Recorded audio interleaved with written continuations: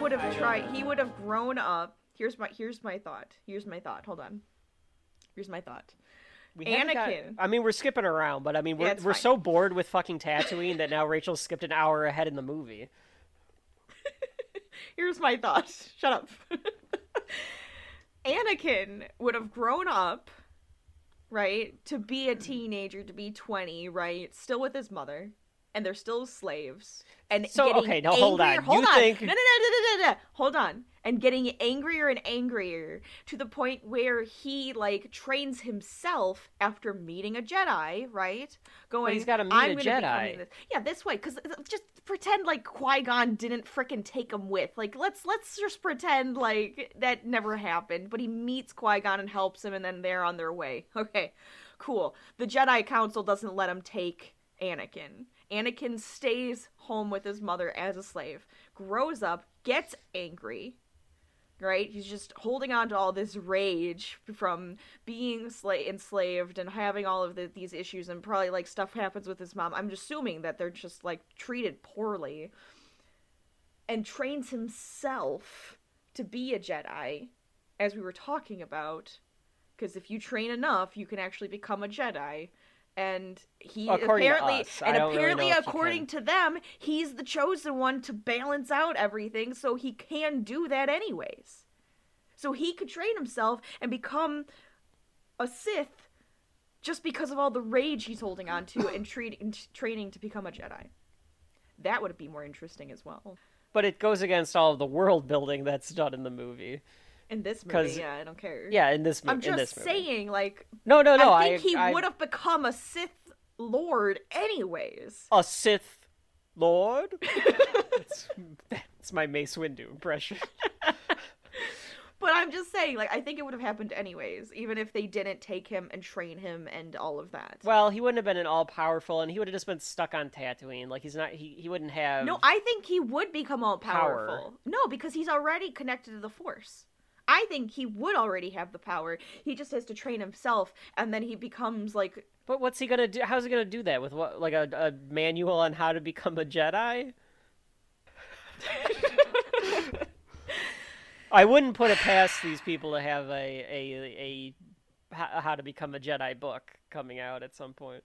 I mean, okay, hold on. We watched Rey become a goddamn Jedi, and all she had to do was sit there and think about being one with the Force. So I think, honestly, that's exactly what would happen with Anakin.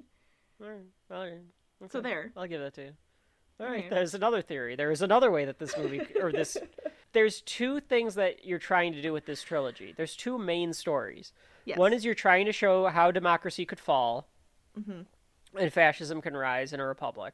And the second story that you're showing is how what we're told in A New Hope, a good man, a decent man, can be seduced by evil. Right. So those are the two stories that you're trying to tell. It's parallel, right? Because on one hand, it's supposed to be like a good democracy, a good society falling, and at the same time, a small story of an individual man falling. Mm-hmm. And I feel like, I don't think it does a very good job of either of that, but, no. We'll get into it, but, so... No, I think they should have shown a little bit of that evilness in every level, like, and every stage of his development. And that he could choose between doing the right thing and doing the wrong thing, right? Doing the bad versus, like, the evil. I somewhat disagree with you.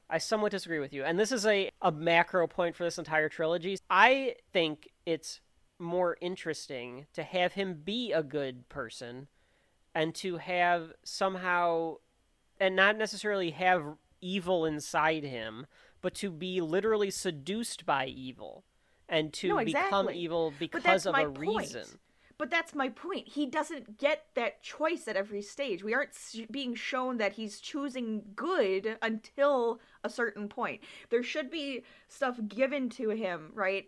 All these seductive tactics, and he's not giving in. He's not giving in. Well, he's doing good. I guess that's what we're supposed to see. And then all of a sudden, he's just like, it's like, wait, this is actually what I want to do. This is actually going to be helpful. This is what I want. And then he chooses the evil side and gives in. That is what I want to see. Okay.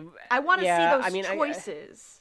And maybe that's what they were trying to do in the second and third one. I actually think, and I think we'll talk about this more in Attack of the Clones and Revenge of the Sith. I would rather have the Republic fall and to have like the Sith and the Jedi's almost being like on the run. Yeah. And Anakin turning to the dark side at that point. Like turning on the Jedi. Sure. When they're on the run or something like that. No, I like that too, then having Anakin hunt down the remaining Jedi. And like Obi-Wan and Yoda are the only two to get away or whatever. Sure. I don't know.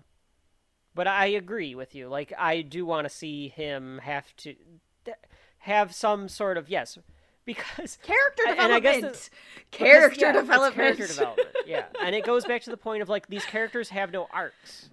You're right. There's no arcs. And there's no arcs, and if you want to say, well, there's no arcs because it's a trilogy, that's not how you're supposed to write a story. If you have a story and you're spreading it over 3 parts like this, there should be an arc over the first part. There should be a pseudo arc. There should be a piece that's being developed in each. And then there's the overarching goal as well. In my opinion. I mean, you don't have to do these rules, but if you're going to tell a story for children, then you really should pay attention to the rules. Because this is for children. And George Lucas is extremely dedicated to the monolith and telling the story of the hero's journey in a very stringent way through the rules. So it's just so weird that the characters don't have arcs in this. So anyway, we're still on this planet and we haven't even gotten to the pod race yet. There's a scene in this that's basically it's not in the theatrical cut, where Anakin gets in a fight with this little lizard kid, which we find out is Greedo. Okay, Greedo. From the bar with Han. It's kid version of Greedo, and it's just another version of stupid fan service because like he fights with Anakin because he thinks that Anakin cheated. And it's like, oh my god. And somebody's like, oh, Greedo, if you keep this up, you might be in trouble. And it's just like, okay, thanks, George. Yeah, appreciate it's that. a little too much. And then Qui-Gon tells him he has to live with Greedo thinking he cheated. He has to live with that opinion because he can't change the opinion of thinking he cheated. So it's basically it's the message of the 2020 election. For more of that discussion and all our other episodes, subscribe and stay tuned. The main event of Shelf Life Season 1 is coming to you soon, and it's going to be a 2-parter.